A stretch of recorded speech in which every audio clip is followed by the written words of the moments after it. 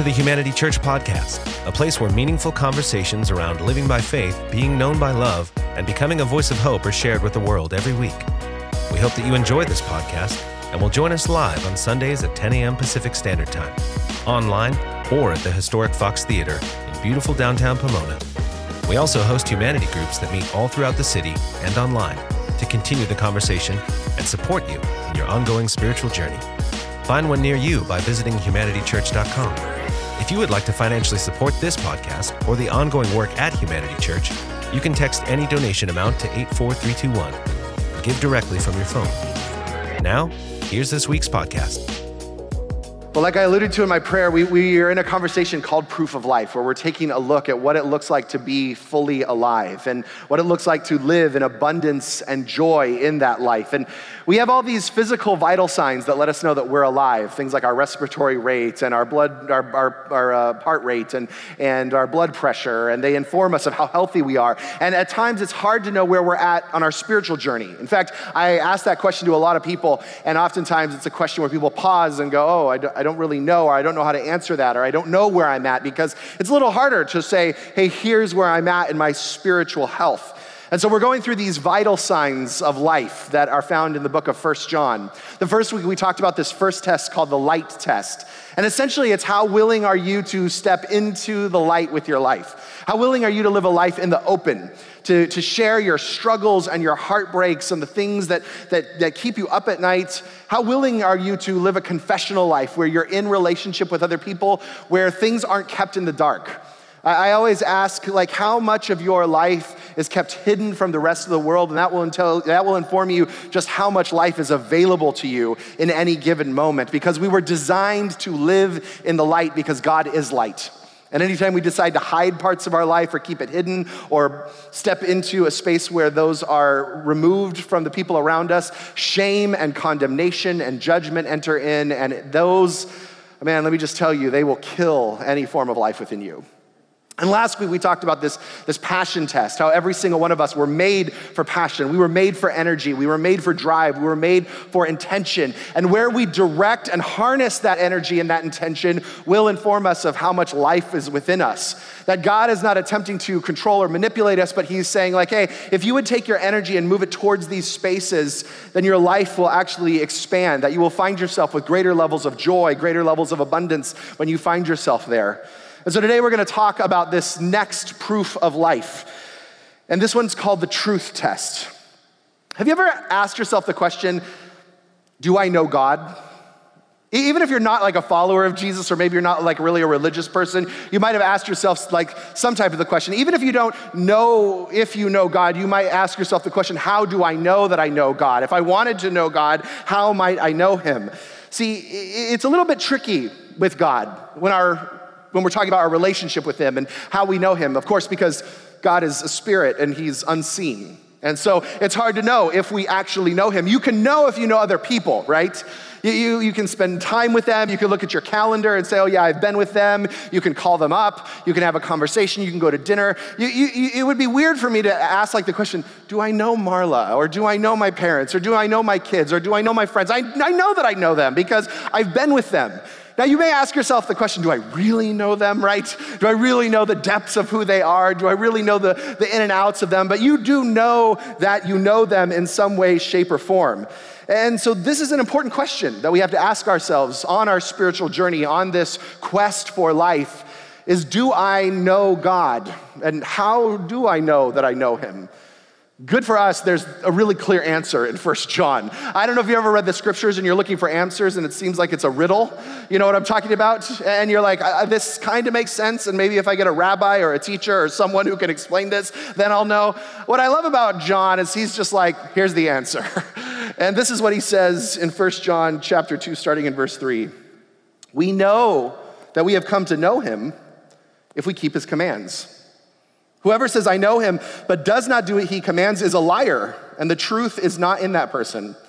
But if anyone obeys his word, love for God is truly made complete in them.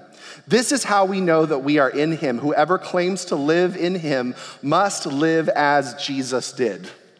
See, here's the simple answer that John gives us. The evidence of knowing God is obedience.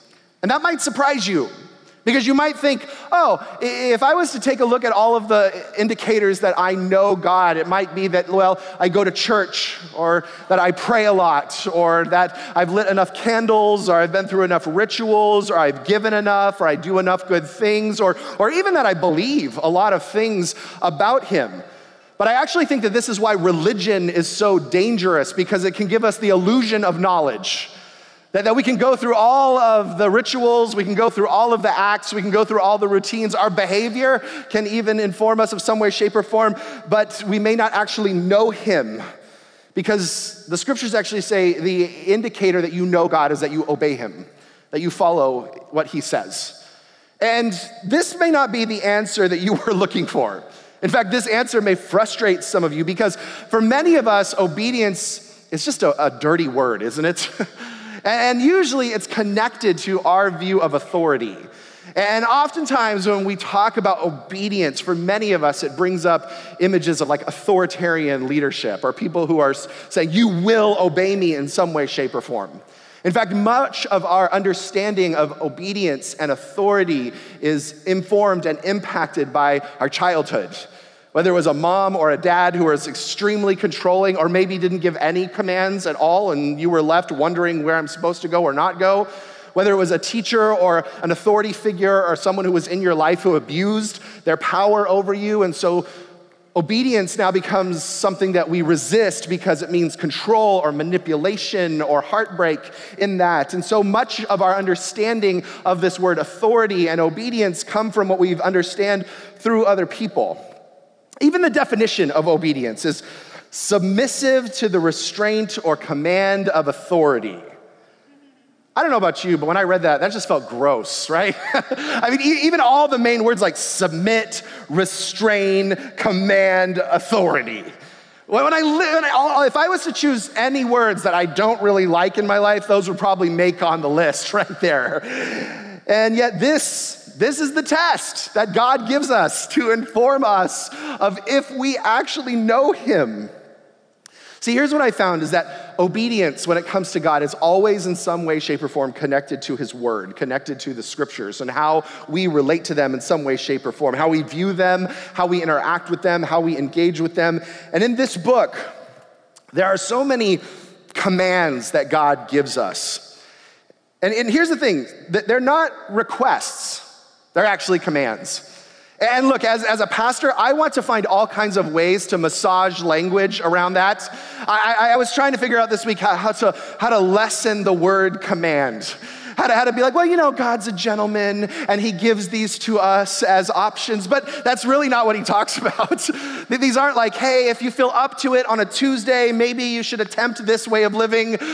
That's just not the way he gives us the scriptures in here. I know it's a popular idea to think that these are just some suggestions among many suggestions that are given to us as to how to live life. But the fact of the matter is, at the end of the day, they're just commands. Now, here's the thing, they're not forced on us. If God really wanted to force something on us, he could make us engage life this way. But for those of us who call ourselves followers of Jesus, these aren't presented as optional. They're not presented as like, hey, here's some good ideas to add to your good ideas. They're actually presented as commands to us in the way we are to live. But I think how God presents them is actually really important because it informs us of his heart and how he longs to interact with us as an authority, as someone who is longing for us to step into his life. Because I think that this is how God presents them. He basically says, look, this is the truth to the universe. When I created the universe, when I established it, when I put everything into motion, I put some like built-in rules and ways that the universe operates, and I would actually love to invite you into the secrets of the universe. I would love to inform you of how things work and how things operate and how relationships come together and what will bring you health and what will bring you wholeness. And he brings them into us into that. And when he gives us these commands, what he's essentially saying is, look, there's no other way. I've created all of this. I've set up the game. I've set up the stage for this thing called life. And you are welcome to play however else you want, but I'm going to command you to live this way because this is the only way that the universe was set up for us to win. And so it leads us to this bigger question and the evidence of this proof, the essence of this proof of life, the truth test, we have to all ask ourselves the question, what is our source of truth? Where do we get truth from? How do we as individuals engage this idea of truth? Now, I will be the first to say in our culture, truth has become like a four-letter word. It is a word that so many of us are allergic to. Because we live in a society where I have my truth, and if I don't have it yet, then I'm supposed to find my authentic truth. And then you have your authentic truth that you're supposed to find and engage and live life like that. And everyone else has their authentic truth that they're supposed to live, and we are supposed to find that authentic truth and then live in that authentic truth. But here's the thing that I found, even in the definition of truth, truth is only true because it is 100% accurate all the time for everyone. Otherwise, it wouldn't be truth. Truth is actually something that you can look at across the board for everyone involved and say, this is true because every single time we engage it, every single time we step into that, every single time we lean into this, it brings us the same results every single time. See, when it isn't true 100% of the time, it's called an opinion. And oftentimes we get the two mixed up. Our opinion on life, our opinion on how to live, our opinion on relationships versus like, hey, this is the truth of how things actually operate in the universe around us. In fact, it gets me mad when Christians feel like it is their mission to defend truth. Because here's the crazy thing. Truth of everything in this universe actually does not need defending. Truth is self-evident. It is true because it's, 100% accurate all the time. There is no organization that is out there defending the fact that the sky is blue. There is no sky is blue ministry out there saying, you know what, we really need to defend the fact that the sky is blue because when you look up, you're just like, yep, there it is, it's blue. There is no ministry where people feel the need to defend gravity and to say, you know what, we're gonna wake up in the morning and make sure that everyone knows about the goodness of gravity and the laws of gravity and how it works because it's just self-evident. That's the beautiful thing about truth. Is that you can just look out and say, is it true 100% of the time? And if it's not, then it may not actually be true. But here's the thing. As appealing as it is to have your truth and my truth and their truth and everyone else's truth, you actually do not want to live in a world where truth is subjective. You actually don't want to live in a world where we all have our own version of truth and everyone lives by that truth.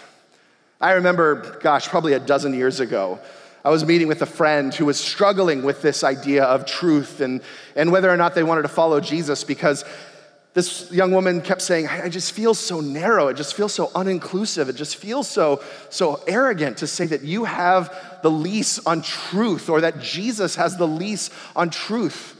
So I remember meeting her at this bar and I said, let's talk about it. Let's go through all of your questions. Let's talk through all the things that you're struggling with this idea. And she went through her whole gamut of just like, I just think that you should have your truth and I should have my truth and that we can live like that in harmony with one another. And I said, okay, no problem. And I grabbed her purse and started walking out of the bar.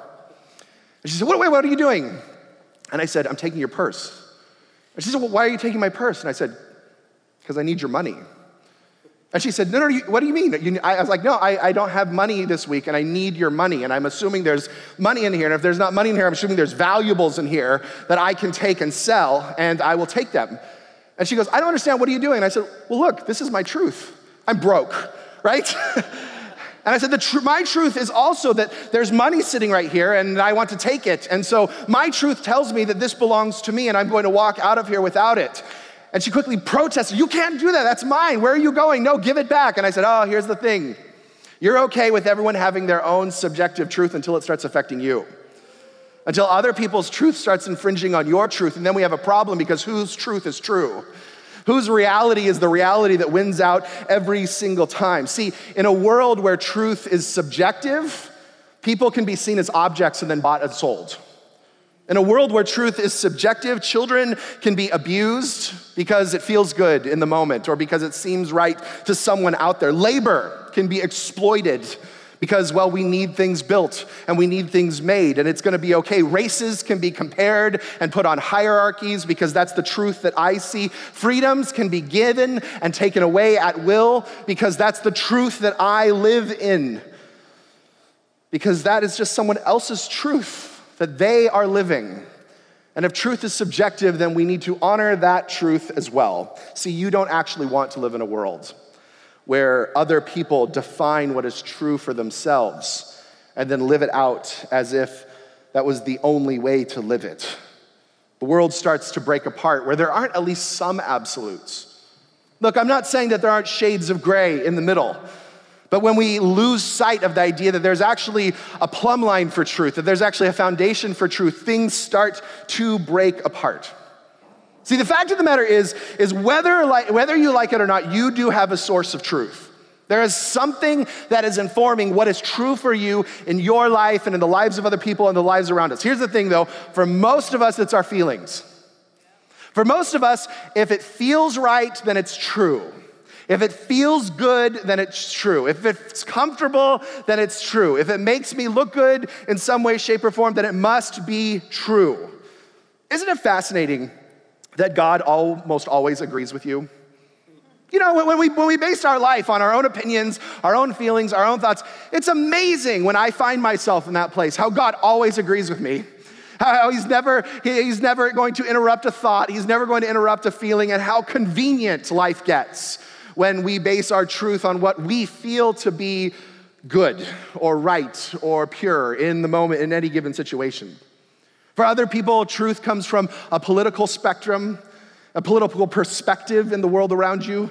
It's amazing how polarizing we are today. And you can almost ask someone, hey, what's your opinion on this issue? And you know their opinion on every single other issue, because we are informed by two different voices in the world, and they can almost instantly inform us of where you stand and where you get your truth from.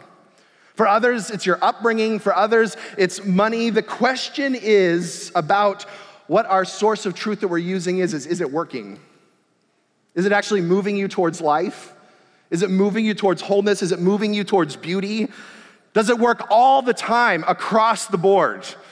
And does it seem to bring you to life every single time that you engage in it? See, one question that we have to ask is, what is my source of truth? But we all have one. I guess the better question that we could ask is, can my source of truth actually be trusted? Whatever informs what is true for me, can I actually trust it to move me towards life?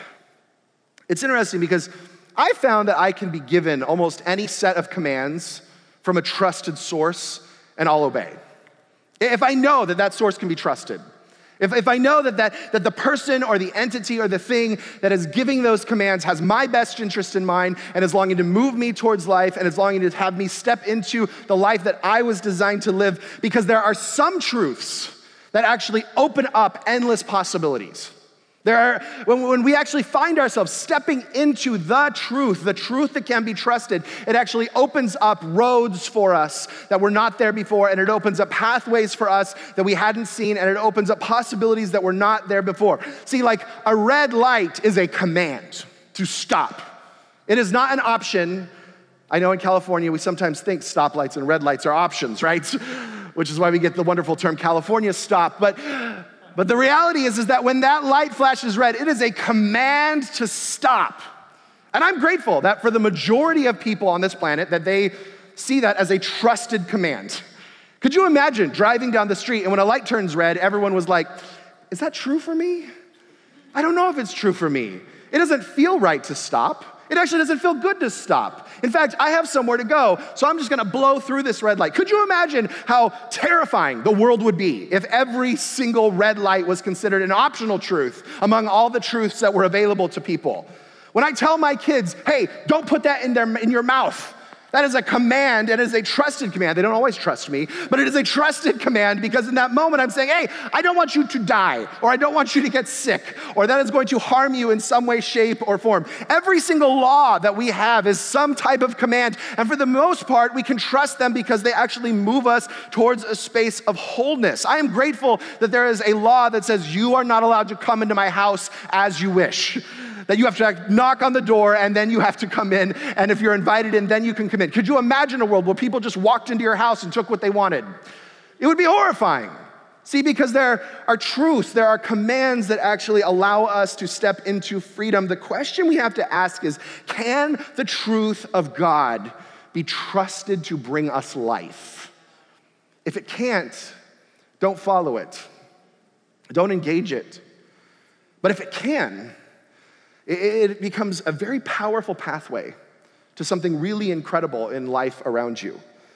I love how David writes this in Psalms 119 when he's talking about the commands of God, the truths of God. He says this in Psalms 19:32. He says, "I run the paths of your commands, for you have broadened my understanding." And in some translations, it actually says, "Because you have set my heart free."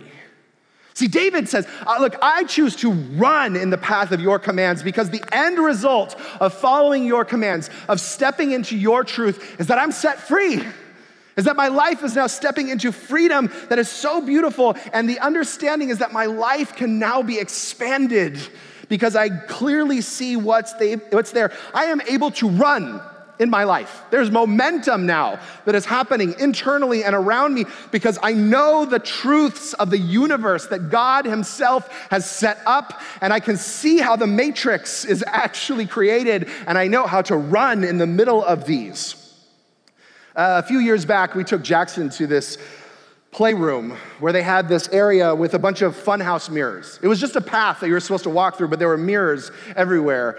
And as we walked in, it was like a kiddie thing, and I thought, this will be cute for Jackson. This will be fun to take him through. He'll enjoy this. And we start walking in, and instantly he runs into a mirror and starts crying. And I'm like, okay, maybe this isn't gonna be as fun as I thought it was. And so we start slowly walking, hands in front of us. They keep telling you, put your hands in front of you. And then as I'm walking and I get a little more confidence, bam, I run into a mirror, right? And now I'm like, okay, this is no longer fun, right? This is no longer exciting. Because you can't tell what's in front of you. It seems like there's a clear path, and then you find yourself, bam, running into things. And we were moving rather quickly in the beginning, but by the end of it, we found ourselves basically like walking through the mirrors like this, and we had no intention of running into anything because we didn't know where there was gonna be another wall. We didn't know where there was gonna be another barrier. We didn't know when we were gonna hit something again because we couldn't see clearly in front of us. And see, what God says about his commands, what David is informing us here is he said, look, when you find God's commands, it removes all the mirrors. It removes all of the smoke and mirrors from your life. And it's like, here is clearly the path that will move you towards life, that will move you towards wholeness. And see, when David relates to the commands, the truths of God, I imagine he's just like, this is so awesome. Thank you for this command. Thank you for that one. Because I imagine as he's running down the path, he's like, all right, which way, God? And God's like, go that way. And he goes, oh my gosh, a blessing.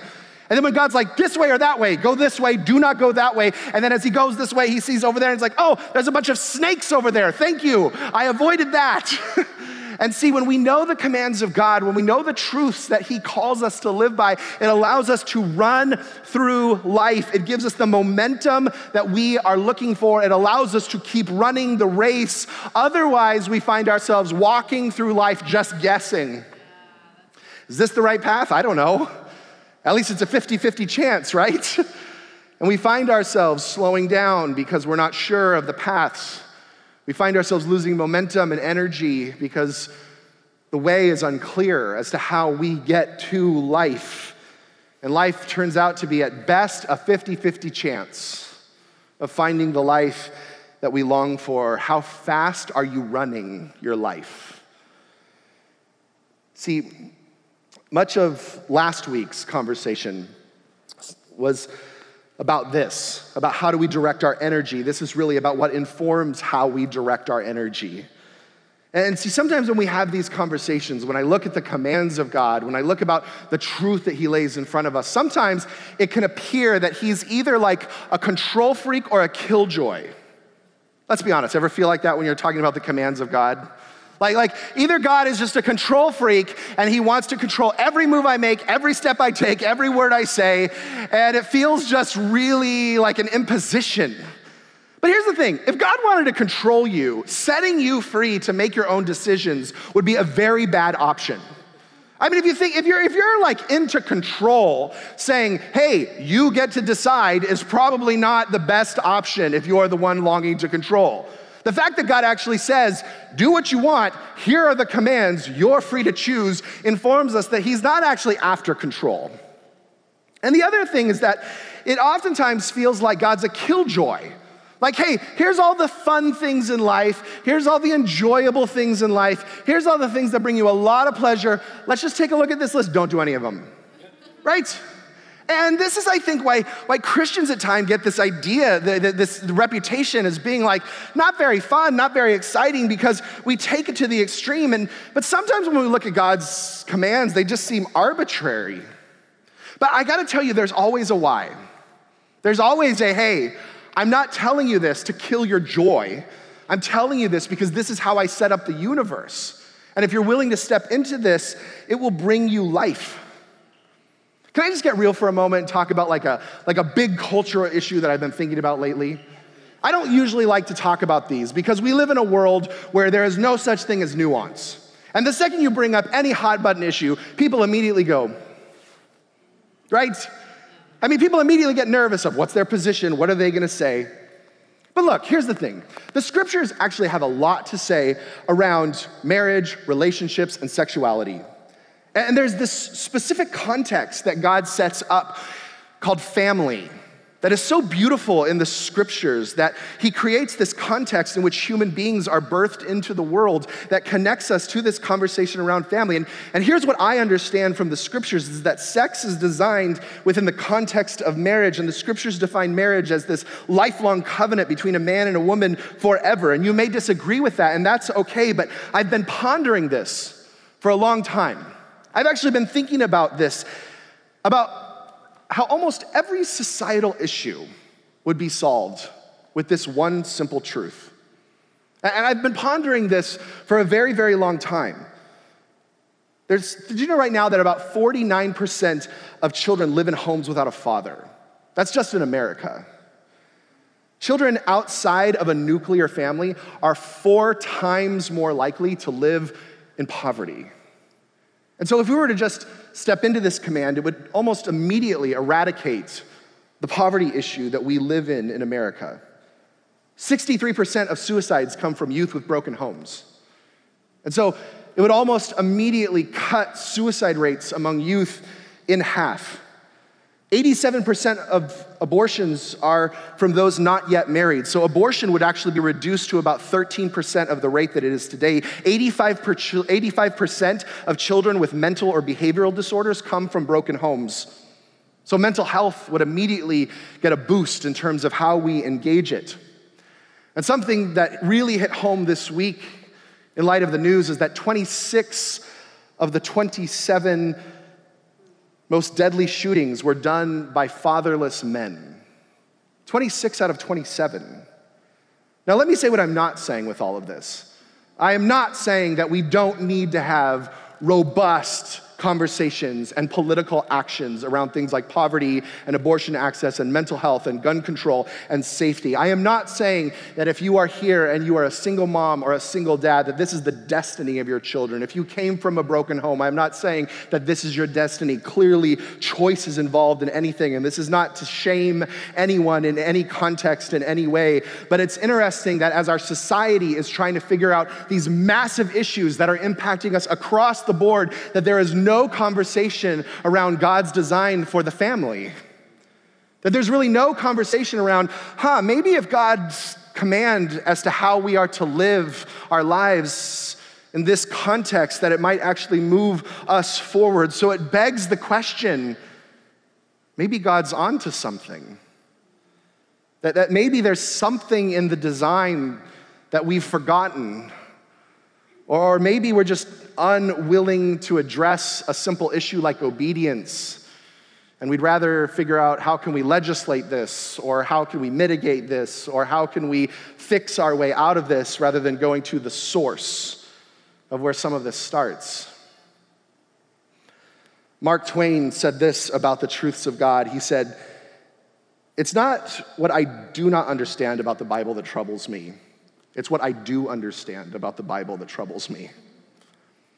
Because sometimes I think we look at things like obedience and go, I know it's what's needed, but I'm not willing to give up the right to myself to step into this new reality that will transform not only my life, but the world around me.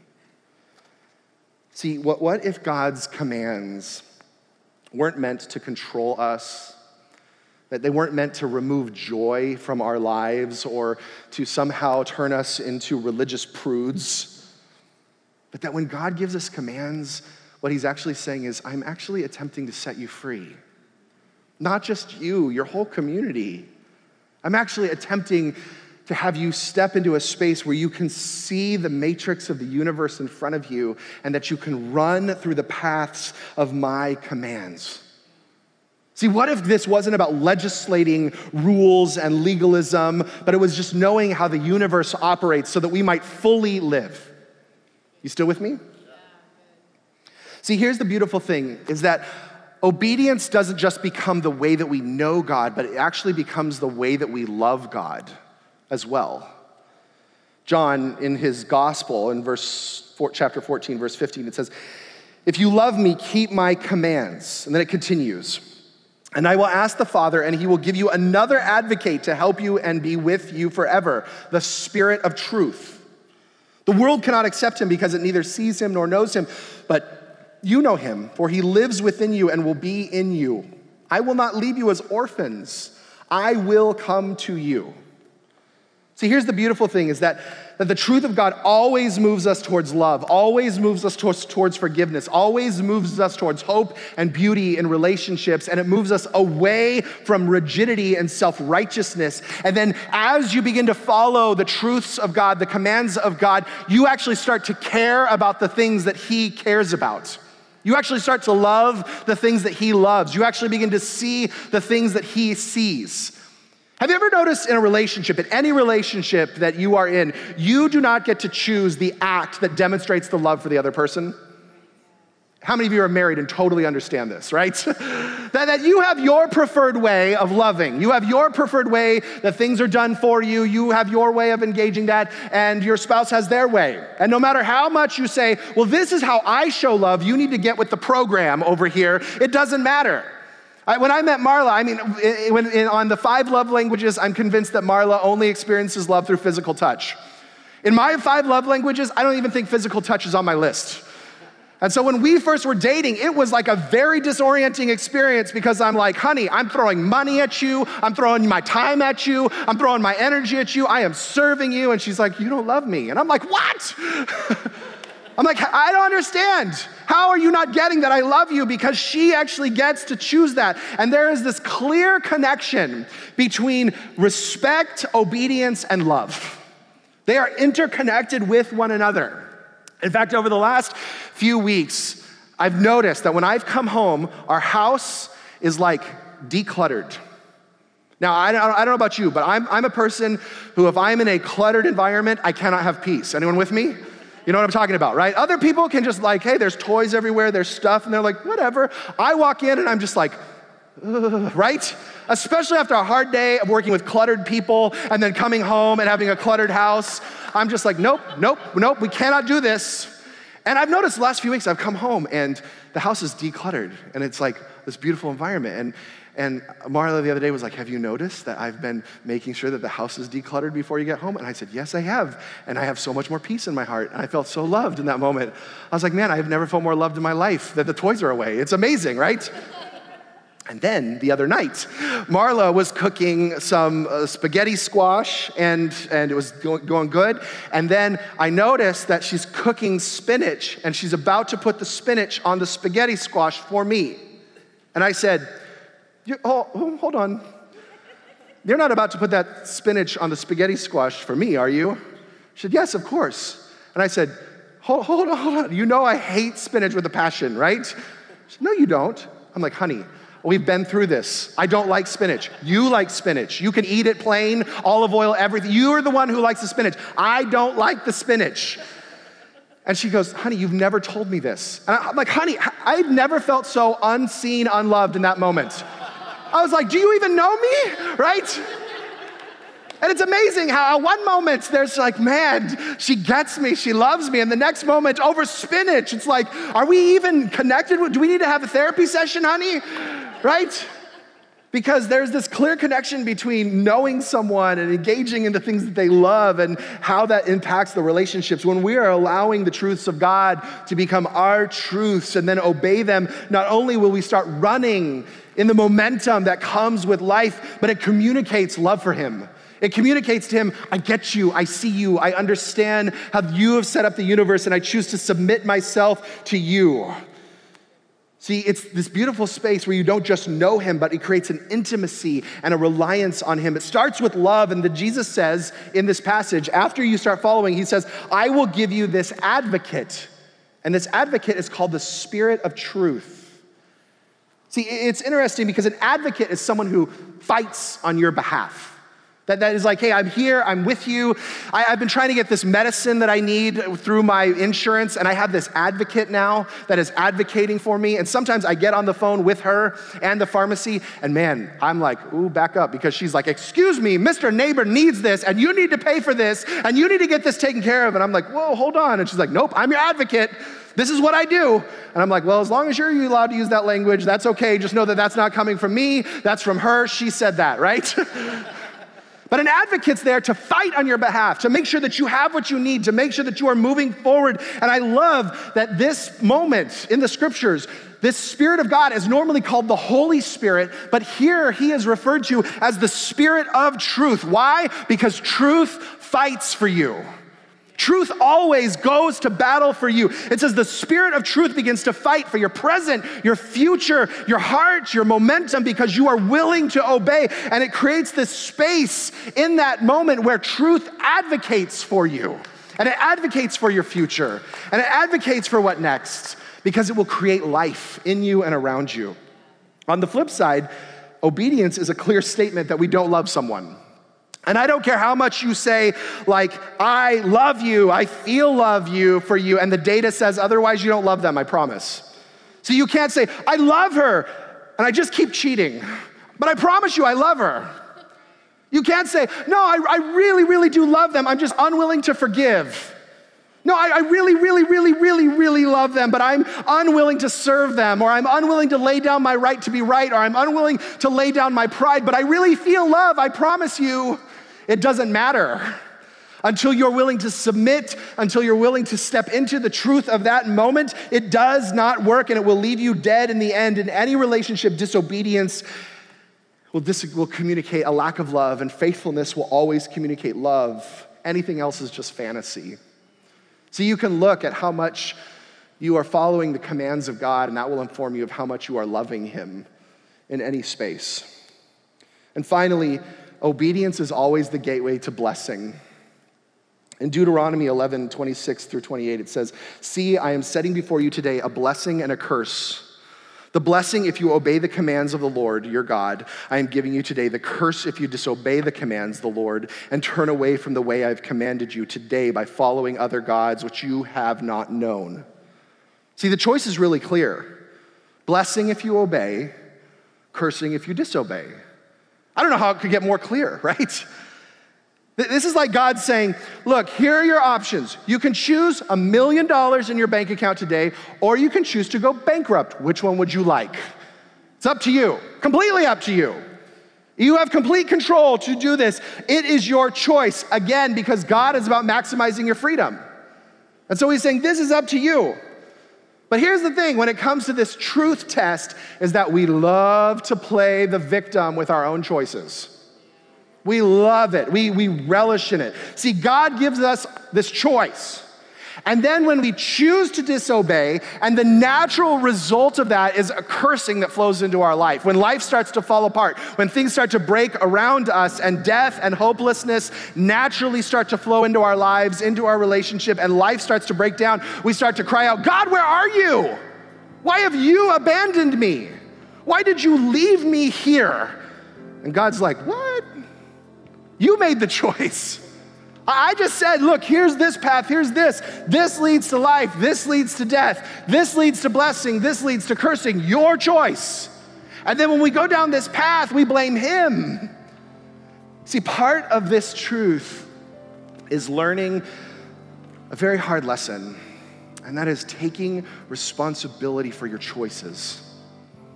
I'm not saying everything that is bad that happens in your life is because you've made bad choices. Don't hear me say that. I'm not saying every rough time that you go through, every hard trial is because you have chosen death, but I am saying that part of the reality is that God says you're free to choose. And if you choose anything other than the commands that I have for you, just the natural result is that your life will move towards death. And it's your choice to choose whether you play by the rules of the universe or not, whether you engage the matrix or not. In the middle of that, you are more than free to play by your own truth, but in the end, it will leave you in death. It will leave you in pain. It will leave you in hopelessness.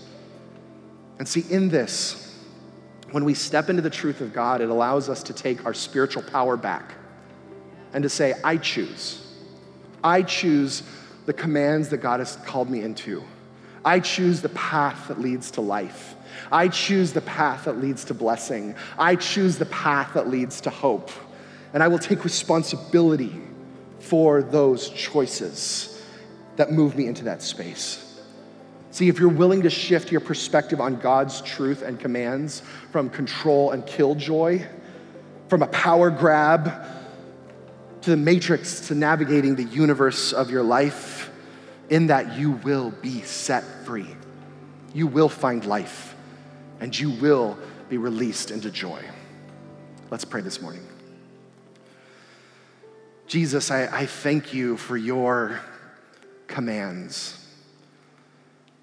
As hard as that is to hear for some of us, that truth has become a four-letter word that feels so controlling, or it feels so uninclusive, or it feels so difficult, God. I pray that you would open our eyes to see how you want nothing but hope and life for us. Jesus, today we choose your commands, we choose your truth because we rely on that reality to know that in that we choose life, we choose blessing, we choose hope, we choose freedom, God. God, I pray for even those in the room today who may be tempted to step into shame or condemnation or judgment because maybe they're looking at areas of their life where they're like, man, I've just chosen to be outside of the commands of God. I've chosen to be outside of the truth that he's called me into. God, I pray right now that your spirit of love would overcome their hearts, that they would know that there is no condemnation in you, that there is just conviction and hope and future and love, God. God, and as we all step into this truth test this week, I pray that you would reveal to us the areas where we've been choosing death and cursing, not for condemnation, but so that we know where to shift, so that we know where to change, where we know where to transform. We thank you, Jesus. And if you're here today and you've not yet connected to Jesus, maybe this is like a new conversation for you. Maybe you've known Jesus for a long time, but you recognize that you've just known about him. Maybe you recognize even today, wow, I haven't been really following his commands. I haven't really been running in the paths of his commands. Today I want to invite you to step into a relationship with him. It's nothing magical. It's just you declaring, hey, God, I choose you and I choose your ways. I choose your truth. If that's you today, would you just look up at me and just like saying, hey, I'm ready to connect to Jesus? If you're online, you can just click that button that says, today I choose to follow Jesus. If you're on YouTube, you can just type in Jesus. We'll know what you're talking about. I want you just to pray this prayer with me. Nothing magical. You can just pray it in your mind, or even if you want to out loud. It's just a prayer saying, I'm giving my life to you, Jesus. Nothing magical about this moment, but just say, dear Jesus, I give you my life. I know that I'm broken, and I know that you came and you died for me. And you came back to life so that I could live. And so today I choose you as my Lord. I choose to run in the path of your commands that I might live and find joy. I thank you in Jesus' name. Amen. Thank you for joining us for this week's podcast. We hope that it was a meaningful experience and look forward to having you listen in next week for another conversation from the heart and soul of Humanity Church. You can find more information about our community at www.humanitychurch.com.